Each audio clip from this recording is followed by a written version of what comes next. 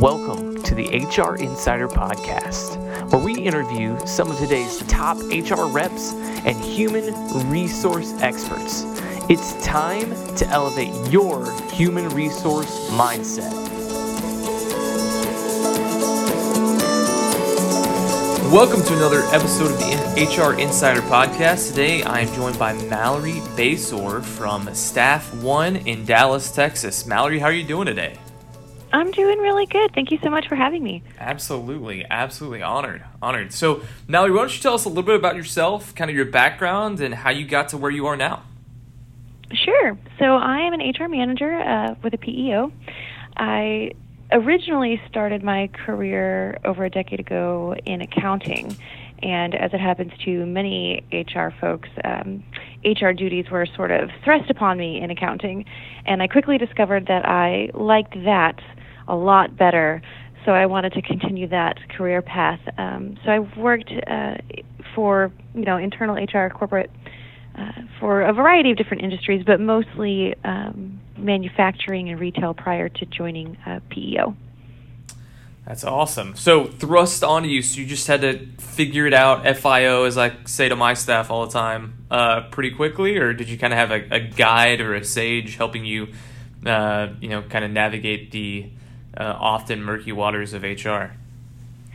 I didn't have anybody there to actually show me what to do, so it had started out with, okay, well, I'm doing accounting, well, why don't you take over the payroll? So I got certified in payroll, and then from there, hey, well, why don't you do some recruiting? And it just kept, duties just kept being added on to me, so I just kept attending as many seminars as I could and learning about it and then taking classes for it, and I was quite young at the time, but I'm really very happy that it worked out that way because I love working in HR.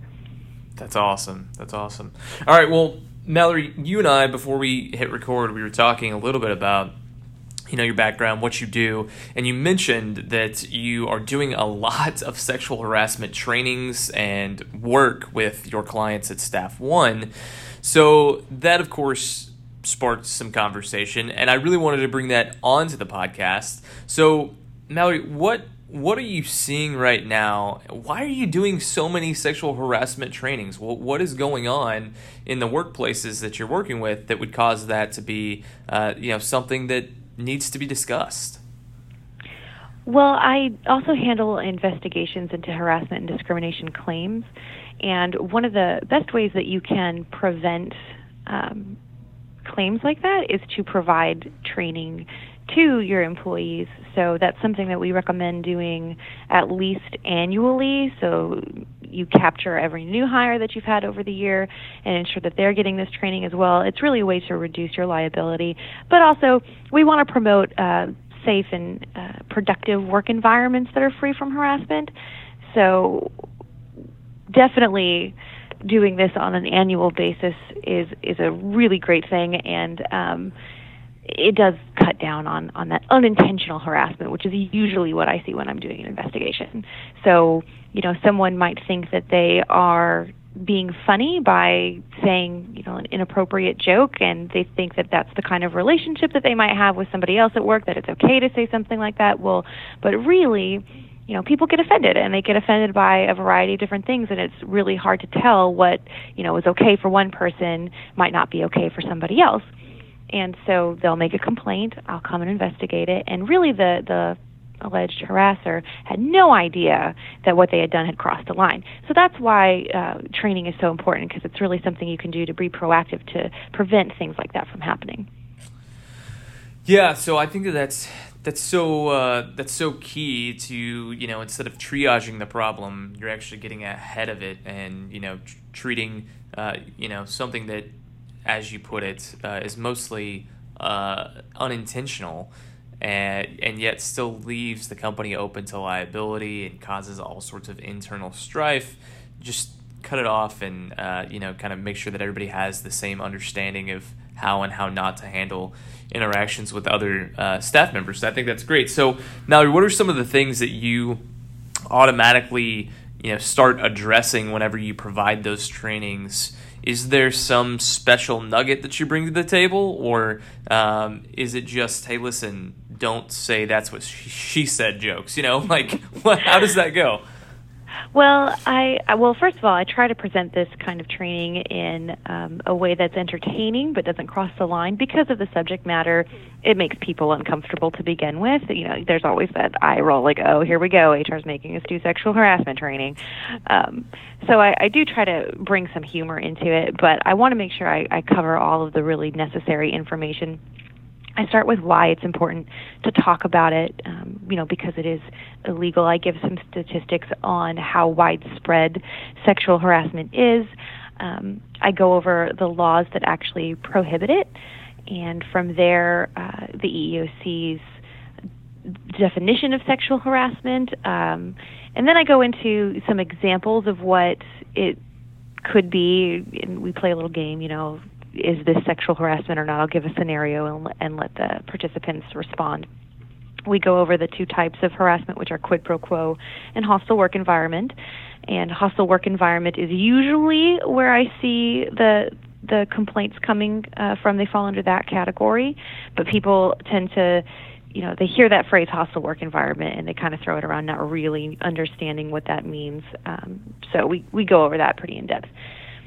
We talk about who could be affected by harassment and who could be a harasser. We go into other forms of harassment that are of a non-sexual nature. And then to wrap it up, we talk about prevention, which is really the most important part in my opinion. We do, when I'm giving the training to managers and supervisors, I do an additional step where I talk to them about handling investigations. But even when I'm giving the training to employees of every level, I talk about how they need to report it, what their company's policy is on sexual harassment, and complying with investigations. That's awesome. So what, all right, so Mallory, what are some of the things that you're seeing? Is there anything new under the sun, I guess? I mean, is there anything new that the people that listen to this podcast that are HR professionals themselves that they should be aware of that's kind of transpiring either with, some kind of compliance or is there some, I guess, there's like a whole new wave of could be sexual harassment with social media and apps that delete pics in an instant. I mean, like, what are you seeing that's new and trending in this space?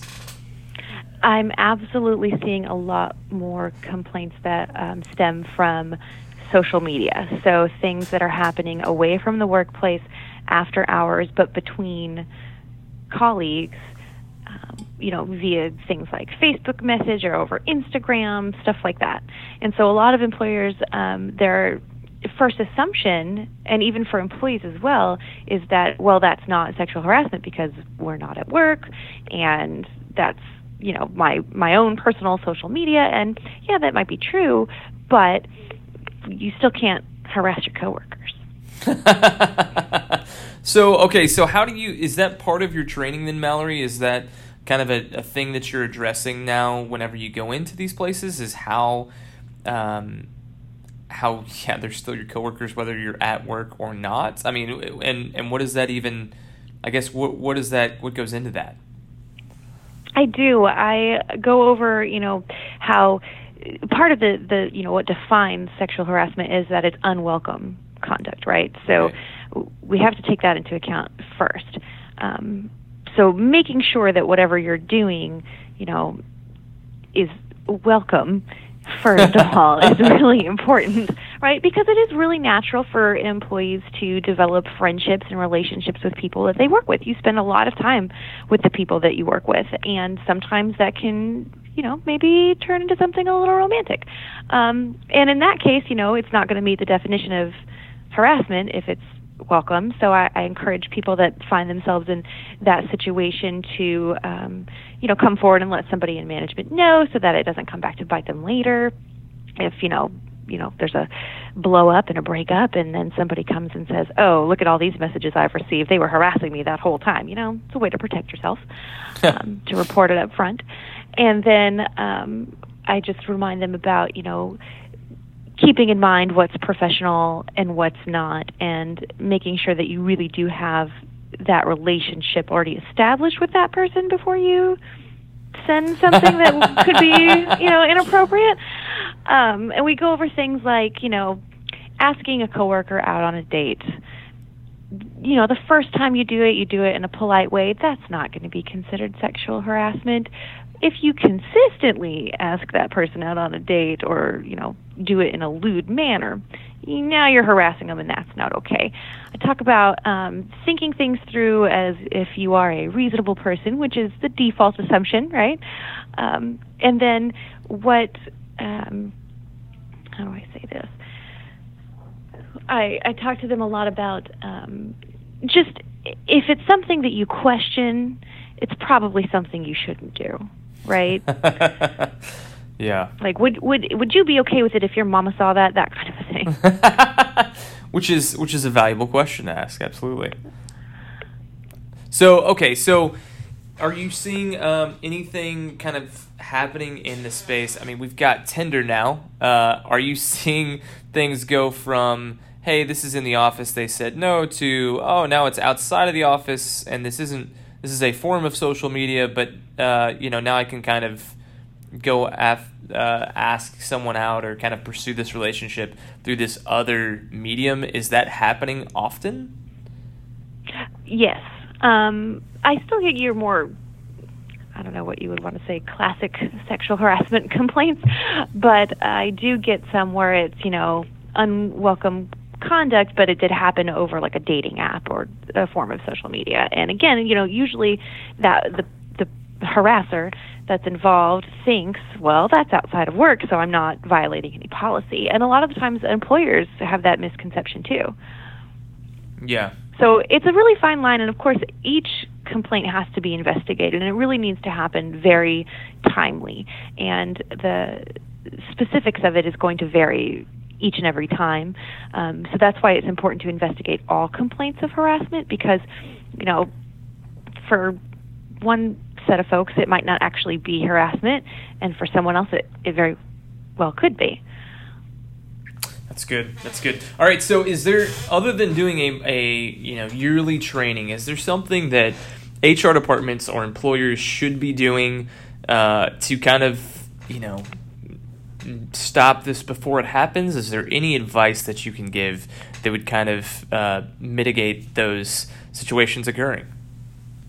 I would recommend that they update their handbook to ensure that they have a policy related to harassment, so they are prohibiting it, and that they, I write handbooks all the time, and I mean, to be totally honest, I'm aware that no one wants to read those, but maybe having a meeting to go over things like that, those really key policies, things like harassment, workplace violence, that kind of thing, so that you're ensuring everybody knows that you take it very seriously. I also recommend zero tolerance policies, so that if someone, you can substantiate a claim and it turns out they are harassing someone, you terminate them. If they realize the severity of those actions and they're aware that you have that policy in place and that you do take it very seriously, that's a great way to discourage people from getting involved in something like that. Yeah. Hey, you do this, and we're going to stop paying you money. That always seems to work well. That's great. It does. It really does. That's awesome. All right, awesome. And before I let you go, we always do one thing with every single person that comes onto the podcast, and I like to try and do it so that it's not canned, and I'd like to get genuine reactions. So it's just 5 rapid-fire questions before we let you go. Is that okay? Sure. All right. So what is the best advice that you've ever received, Mallory? I would say my dad told me to be semper gumby, which isn't a real thing, but to always be flexible. That's awesome. I love that. What's the best book that you've read recently? I've recently read Crucial Conversations, and I picked that up at the HR Southwest conference, and that I really like that. And I think it's a great resource for HR professionals to keep in their bookshelf.